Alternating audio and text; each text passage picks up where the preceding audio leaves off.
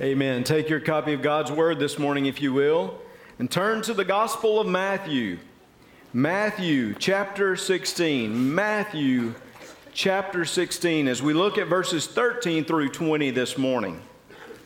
Over the last few weeks, obviously, we have talked a lot about the life of Jesus. We've talked about He is the greatest life that has ever lived, and we understand that. He has impacted every part of history, every part of life itself. Jesus has. His life, that one solitary light that He brought, was strong enough to impact all of history, everything that we know. And we've been looking at how Jesus Himself, through His life, ministered, how He was the teacher, how He was the healer, how He's the one unlike any other. And today I want to look at this Jesus and think about His life, but also think about the confession that we make about Him.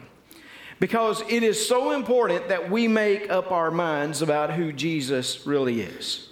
It's so important that we know who Jesus is, that we recognize it, and that informs who we are. Matthew chapter 16 perhaps gives us one of the clearest examples of a confession of who Jesus really is. Now, you would think I would get all the way through Jesus' life and then come back and issue this challenge. But I'm following the scripture itself, because here in His ministry, before even He walks to the cross, or before He is resurrected on that third day, He is challenging His disciples as to who He is, to His identity, and how that impacts their lives. So I want you to see this. Many of you have heard this text before, but perhaps God will use it in a fresh way to challenge us today. Matthew chapter 16, beginning in verse 13. When Jesus came into the region of Caesarea Philippi, He asked His disciples, saying, "Who do men say that I, the Son of Man, am?" And so they said, "Some say John the Baptist, some Elijah, and others Jeremiah or one of the prophets." And He said to them, "But who do you say that I am?" Simon Peter answered and said, "You are the Christ, the Son of the living God." Jesus answered and said to him, "Blessed are you, Simon Bar-Jonah, for flesh and blood has not revealed this to you, but my Father who is in heaven.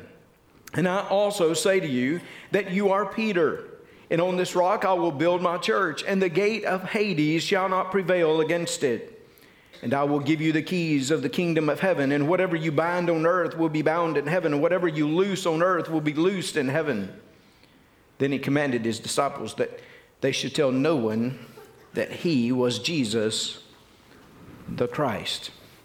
So here's Jesus just out with His disciples. I mean, I'm always astounded. I'm always astounded by this idea that you could just walk with Jesus each day and that you could hear Him teach, you could see His miracles. They're just out with Him. They're going up to the northern part of the nation. They're going up around Caesarea Philippi, which is the old town of Dan, and also, of course, now, unfortunately, filled with a lot of pagan influences and idols. They're going up to Caesarea Philippi, and as they're there, it's a beautiful area. If you go up there today, you'll see the headwaters of the Jordan River, just a beautiful area of Jesus teaching and sharing and going about ministry. And He looks at them and He asks them a question. He asked them something about His identity. He asked them, "Who do men say that the Son of Man," of course His favorite term for Himself, He said, "Who do these people say that I am?" Who do people say I am? And I want you to hear this morning, because as we come together, what we're basically going to do is hear Jesus say, "Hey, tell me who I am. Tell me who I am to you in your life." Of course, first, they begin saying, "Well, you know, there are all kinds of theories out there about you, Jesus. I mean, people know you are special. They know there is something that is unique about you. And they're beginning to describe you in terms of the prophets of old. Even John the Baptist, the baptizer. You remember John the Baptizer? I mean, he's only been off the scene for just a very short time. And people believe that his spirit, the baptizer's spirit, is upon you, that you are reflecting John the Baptist in who you are. I mean, John the Baptist preached that people needed to be ready. They needed to repent because the kingdom of God is at hand. It's very near. And so Jesus had that similar type of message. So they're like, we believe that or some people believe, that is, that maybe you are John the Baptist. You've returned. It's like his spirit has infected you. But yet there are some who believe that you are Elijah. Oh, Elijah was a great prophet, was he not? I love to look back at the Old Testament of Elijah, and I love to see certainly the miracles that he accomplished. But in particular, I love to think about how he was there on Mount Carmel, which is not too far from Nazareth. How he was there on Mount Carmel and he faced down those Baalist priests. It was kind of the Clint Eastwood moment of his life. Some of you still remember Clint Eastwood a little bit. It was kind of like the moment where he faced down all of these pagan priests, all of these evil influences. When they were trying to cry out to their gods and they were trying to manufacture some fire, it was the God of heaven that brought fire and demonstrated his life and his authority over all. Oh, Elijah, wow, that was awesome. And people are saying, you may be Elijah. Because remember, Elijah, he was just taken up in the chariot, and it's like he's come back. He's come back to us. So some people are saying that about you, Jesus. Other people are saying that you're Jeremiah, the weeping prophet. The prophet who came to the nation and who challenged them with judgment, who told them there was impending doom because of their sin, but also gave hope that one day they would be restored through the God who loved them and was there to shepherd them. Well, Jesus would fit that mold because he did come and he pushed back against the religious leadership and he told them that they needed a new covenant. They needed a new work, just as Jeremiah had predicted. So there were so many people that had so many different ideas about Jesus, or maybe one of the other prophets, just so that they're good. The disciples said there could have been other prophets who were involved here, that they believe that you represent them, that you are embodying their work, that you are a return to those individuals. They said, all these things have been said about you. Now, I will note that the disciples used all good things here, right? Because there had been some bad things said about Jesus as well. If you look at the religious leaders, especially in the earlier part of this gospel, you will see how they charged him in some very negative ways. How at some point they associated his work with the work of the devil. So there were all kinds of opinions about Jesus. Kind of like today, right? There are all kinds of opinions about Jesus out there. I mean, you don't even have to go far to really find a different opinion about Jesus. Maybe a different opinion than what you have about Jesus. There was a time where it seemed like you would have to maybe settle into a different country, a different nation, where you would have to settle into like this distant land in order to hear something else about Jesus or who he was. Now all you have to do is walk down the street and you begin to talk to someone about Jesus, and you may get something radically different from what you had expected, or at least what you believe. There are still people, and there's still people who would put him in negative ways, but there are people who would still put him in positive ways too. I mean, there are a lot of people. Jesus was an ethical teacher. He was a great moralist. He was an individual that taught us what we should live like. And those are all true statements. But Jesus was much more than that, right? He's much more than just a moralist. He's much more than just an ethicist. He's much more than just a guy who says, hey, this is how you ought to live. Oh, but you'll find all those kind of theories out there, held by some good, respectable people but good, respectable people can be wrong. So what does Jesus say? Jesus said, who do men say that I am? Tell me who I am. Tell me. I want to hear you say it. Well, some people say that, again, you're John the Baptizer or Elijah, Jeremiah, or one of the prophets. Jesus stops and he says, okay, you've given me the report from others, but now you tell me what you believe. You. It is a collective kind of address. He's saying, you yourselves, emphatically. He looks at them and says, I want you to make a personal declaration of who you think I am. Don't rely upon all of the others. Just tell me who you think I am. You got to make a decision. You got to make up your mind. You know, you've been with me for months.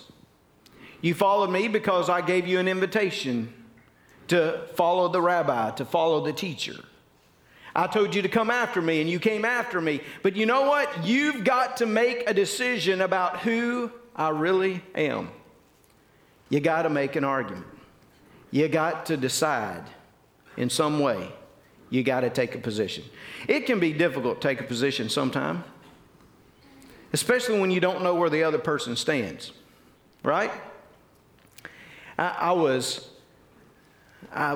telling Abigail the other day, she was working through a paper or so, and I told her, I said, baby, sometimes you just got to take a position in the paper. Your teacher may not like it. Usually you want them to like it. There are a lot of teachers and professors around this area. So you usually want them to, but sometimes you got to just take a position and just say, hey, this is what it is, and just make your argument. Just stick to it and show them that you can reason what you believe. Sometimes you just got to do that. I remember when I was sitting in the courses there at New Orleans Seminary, and I was working on my doctorate, and there were people that would come in there and they would give you all kinds of information. I mean, they would write papers like this thick. You know, I was like, they would just overwhelm you. They knew what every church historian had ever said. They knew what every theologian had ever said. And they would come and they would present all of their information. And my professors would look at them afterwards often, and they would say to them, so what? It's great that you've got that information, but tell me your position.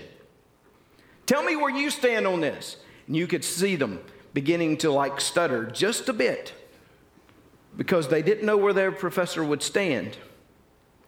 I learned very quickly that sometimes you just got to make a decision, and you just got to go with it. Oftentimes, my papers would be like this, right? Compared to this. And yet, I had made an argument.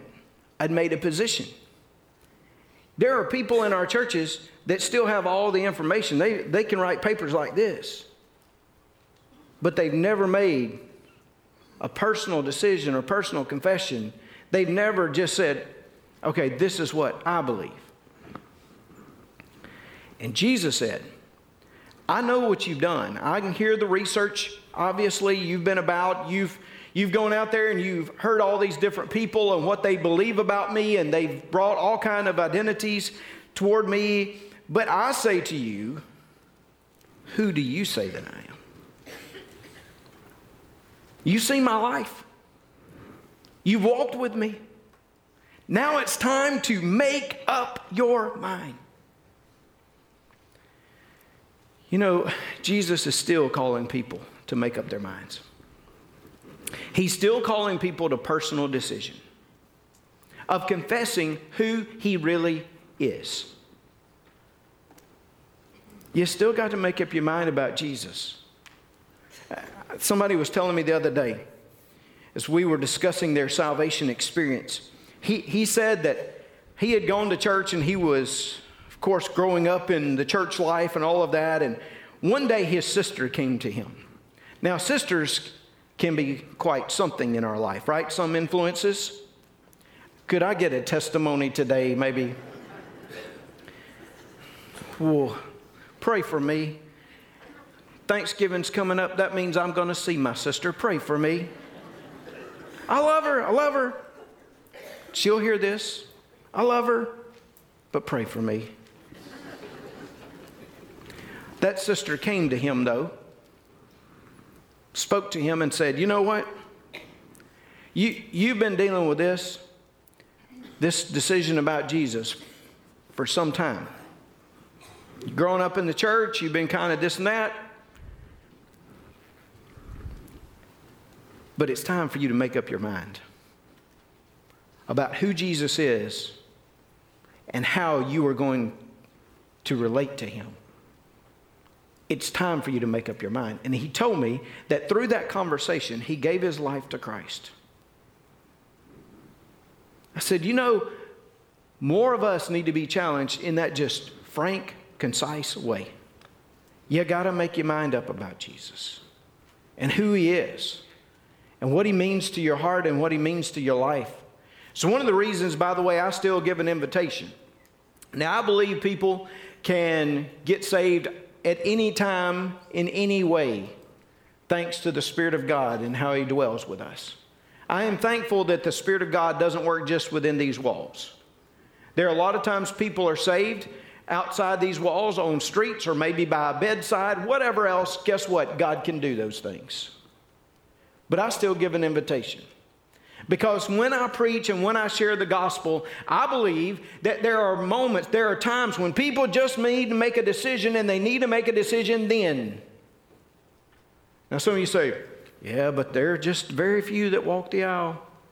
Aren't you embarrassed when people don't come? I would be more embarrassed that I didn't give an opportunity for people to come to know the gospel of Christ. There's a decision that must be made. And here he says, who do you say? I'm not asking everybody else. And some of you say, well, the culture. No, I'm not asking everybody else. I'm asking you. Jesus is asking you, who do you say that I am? It's a personal decision. It has to be a decision based on the truth, upon the purity of who he is. Listen to the way Simon Peter. You knew Simon Peter would be the one to respond, right? I mean, he is kind of like the spokesman for bad or worse sometimes. He is the spokesman. And he says to Jesus, he says, you are the Christ, the Son of the living God. Christ means anointed one. It is the Greek translation of the Hebrew Messiah, the anointed one, the one that had been promised, the one that was longed for. Remember, the Jewish people believed that there was one coming from the line of David that would be anointed. And literally, the idea is that in the Old Testament, even New Testament day, they would take olive oil and they would pour it over a person's head or so to commission them or to assign them to a task or even to celebrate the victory that they've had.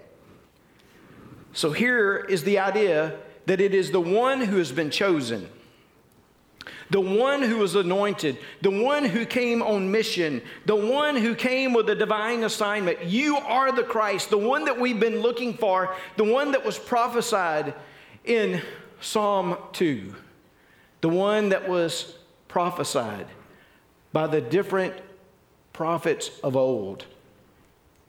You are the anointed one. Jesus pretty much claimed that. Well, he did claim that in several different areas, but even when he preached his first sermon. Remember when he preached his first sermon in the synagogue there in Nazareth?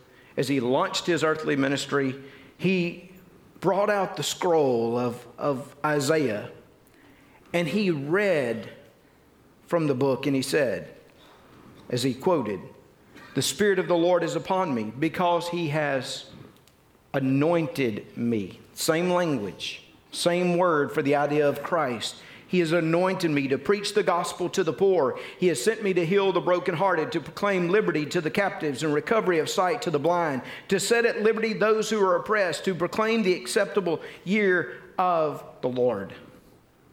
He brought that word, and then he looked at the congregation and he said, "Today, you are seeing this fulfilled."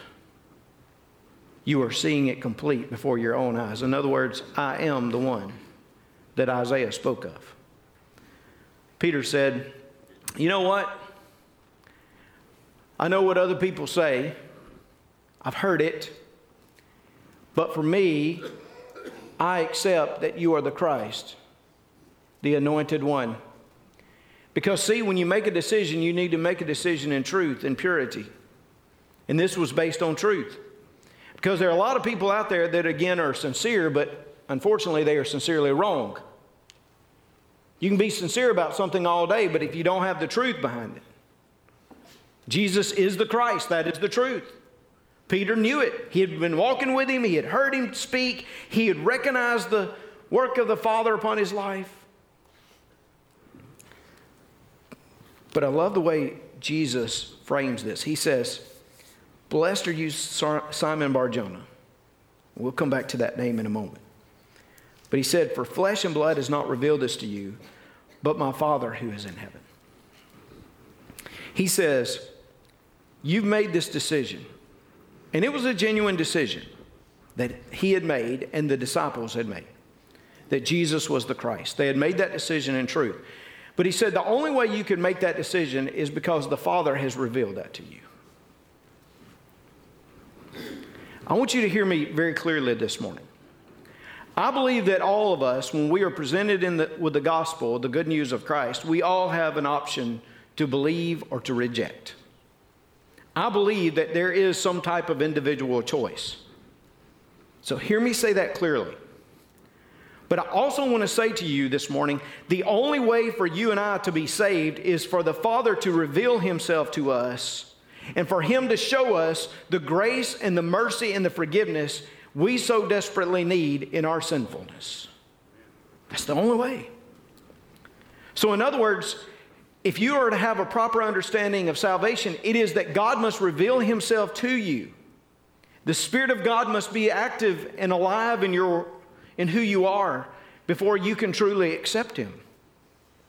I believe that with all my heart. This is not a man-made salvation. This is a God-made salvation. And you and I wouldn't even know God unless he had revealed himself to us. Unless the Father had shown himself to us through his Son, the Lord Jesus. I'm always praying through, obviously, as some of you know, I've been working with my own children through this because I want to make sure that when even children come to accept the Lord, it's not that they are just curious about the Lord. There's a difference between a curious child and a convicted child. I want to make sure that the Holy Spirit is working in that individual's life. I remember when I was like 12, I was going to Birmingham Ridge Baptist Church and I heard the preacher preach every Sunday. Okay, there were a few that I kind of took a nap on, all right? But Brother Holland had one of the loudest booming voices. You couldn't sleep too long. He could shake the chandeliers sometimes. But I would listen and I'd heard the gospel. I'd heard all those years about how Jesus was the only way and that you couldn't work your way. I heard all that stuff, but it never really it never got into here. You know what I'm talking about? I heard it, but it was kind of like I felt like if I was just a good boy, you know, if I could just do the thing, I was the only guy. I was the only guy that was close enough to a man that could play the piano on Baptist Men's Day, okay? And all I could really play was in Heavenly Sunlight. So we just sang that a lot on that Baptist Men's Day. I mean, come on, what would I need salvation for? And then one Sunday night, I saw somebody be baptized. Now, I'd seen people be baptized before many times. But when I saw that person go all the way under the water and come all the way back up, it was like the Holy Spirit just took the blinders off my eyes and said, that's what Jesus did. Jesus died for you and rose again because you could not do this on your own. Jesus came because he loved you. Jesus came to save you. And I think I've shared with you before that when I left that place that night, I had one of those mean deacons. Now, I know you've met a few of those. But you know what that deacon prayed that night as we got ready to leave the church? I remember it. I remember it like it was yesterday. He began praying and he said, God, if there's one person in this place that is striving with your Spirit, if there's one person in this place that's under conviction, do not let that person sleep until they find peace with you. Now that was mean. I didn't sleep for like a week. I went home and I lay in bed and I just struggled with it. Why? Because it wasn't flesh and blood that I was struggling with. It was the Father's revelation to me and the Spirit of God dwelling in me, showing me that there was something that was different and that I needed to come and confess Him. See, I think old Peter got a little bit arrogant about it. And I think Jesus was like, hey, just so before you take all the credit and you start high-fiving that you got the test question right, no, this did not come from you. This came from my Father. And finally, that next week, when I saw my pastor, I had told my mom I had to see him. I had to talk to him. I went into his office, and I told him I had to accept Christ as my Savior. Brother Bob he would just say, are you sure? I said, yes, I'm sure. He said, are you sure? I said, yes, I'm sure. I remember I wanted to jump across the desk to make sure that I could express to him my certainty and my confidence that I knew that Jesus was the Christ, that He was the Son of the living God, that He was my Savior that I needed so desperately. My friends, we still need people who are making those kind of personal decisions to follow Jesus, those kinds of decisions that are based in truth and that are based upon the Spirit of God's work in their life. And this is just what I believe. I think He's still doing it. I really do. I think His power is just as great today as it ever has been. Now, this is what I like about it. Because, in a sense, Jesus says, who do you say I am? Tell me who I am. And they say, you are the Christ, the Son of the living God. And this is what Jesus does. Jesus then turns around and says, now let me tell you who you are. You've told me who I am. And you're right, I am the Christ. But Peter, may I tell you who you are? And look at what He says. Blessed are you, Simon Bar-Jonah. Notice it's almost a parallel. He had said, Peter had said, you are the Christ, the Son of the living God. Now Jesus looks at him and he says, yes, you are Simon, son of Jonah, or in some translations it may say John. You are the son of John. Or you're the son of Jonah. Notice that parallel, the way he brings it back to him. You're right, and you're the son of Jonah. But also, verse 18, I say to you that you are Peter. Oh, remember when he first followed Jesus? Jesus said, hey, if it's okay with you, I'm going to call you Cephas. That's the Aramaic, which means rock. It's like the Greek Peter, which means rock. He said, if it's okay, I'm going to call you Rocky. I like Simon, but I got a new name for you.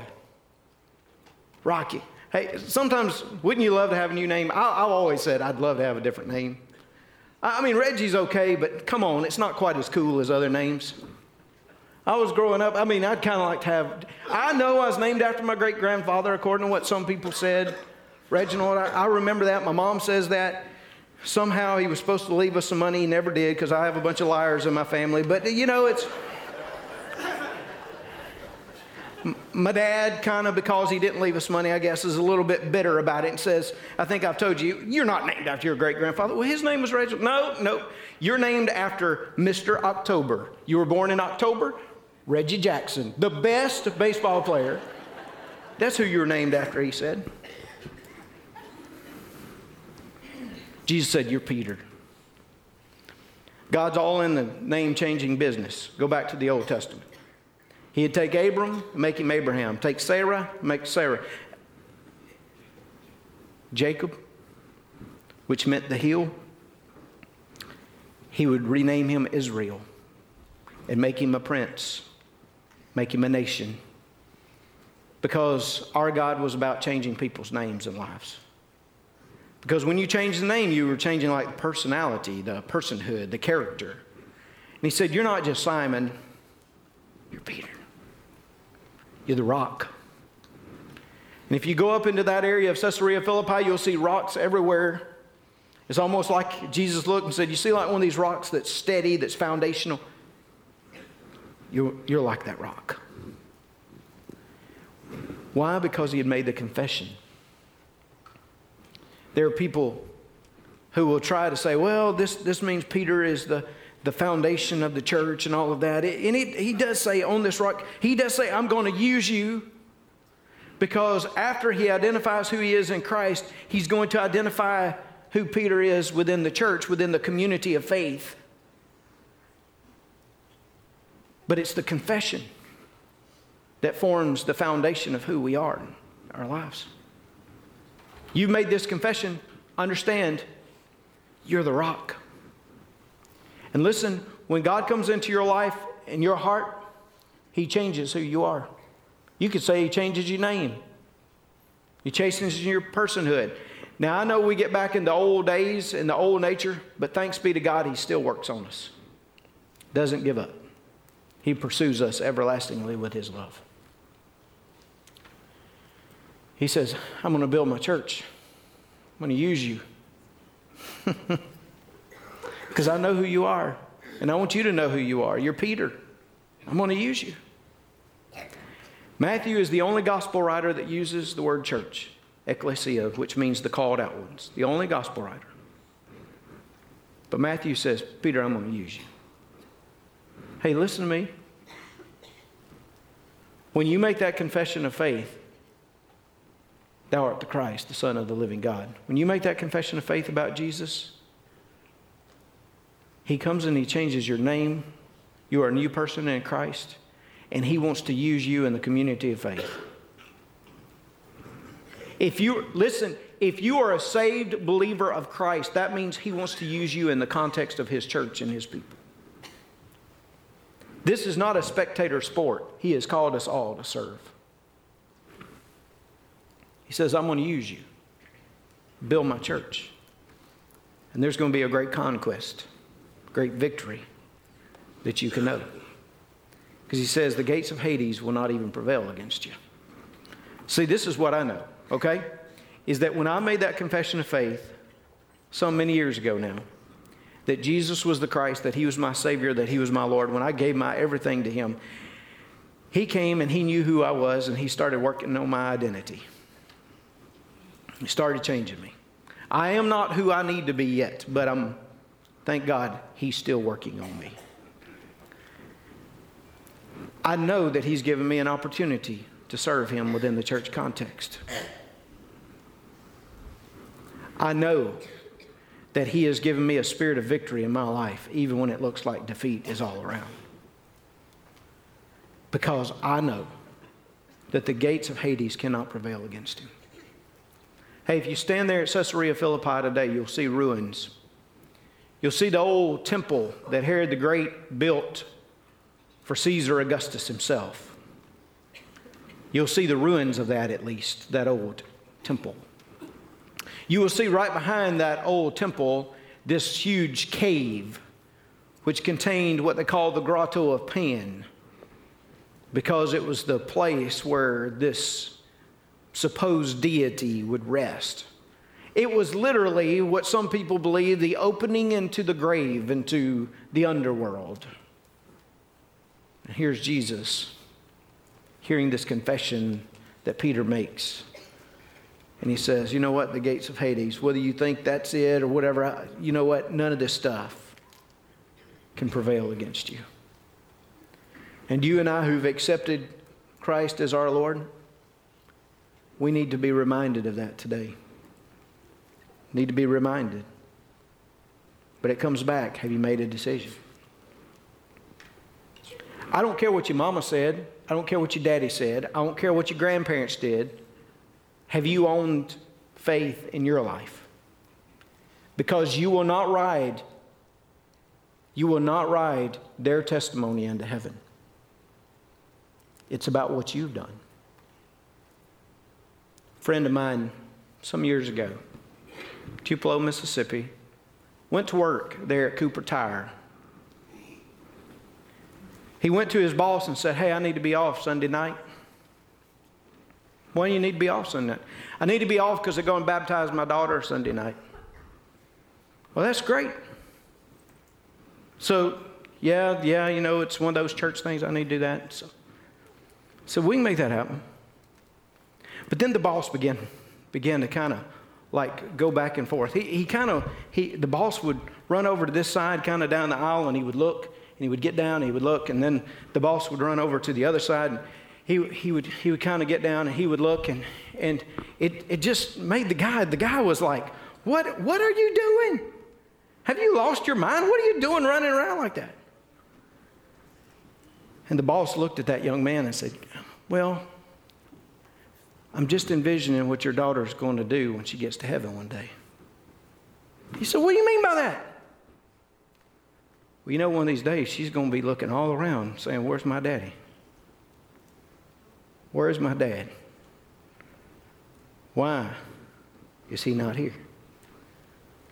And that young man, as he was confronted by that boss, thankfully a faithful boss, gave his heart and life to Christ and was baptized the same night as his daughter.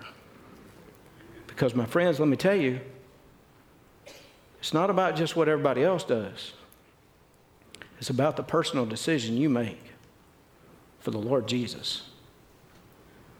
Who do you say he is? No. Who do you say he is? Will you confess him? And will you know him as your Lord and your Savior? Let's pray. Father, we come to you this morning. And God, I pray right now, because I do believe that there are lost people in this sanctuary and there are lost people in the gathering this morning. And Father, I pray that as your Spirit abides with them, not because a preacher manipulates them, not because of some great talk or anything else, but Lord, as your Spirit speaks and works in people's lives all on this campus, Lord, I pray that there are people who are saved. I pray it. May they not rely upon their grandmother's faith, but may they take ownership of their own. And Father, for those of us who are saved, remind us of the great confession and how it still echoes in our hearts and lives, and how even today we know who we are because of what Christ Jesus has done. Help us to live victoriously and help us to serve in the community of faith that you've given us. God, speak to us right now in Jesus' name.